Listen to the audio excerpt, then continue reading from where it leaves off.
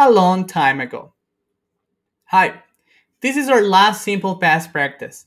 Remember that we use simple past to talk about activities that we have already finished.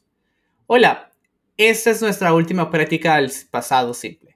Recuerda que usamos el pasado simple para hablar de actividades que ya se han terminado. Complete the following reading and put attention to the words in bold. Then please listen to the video with the conversation practice and finish checking the session that we had for that topic.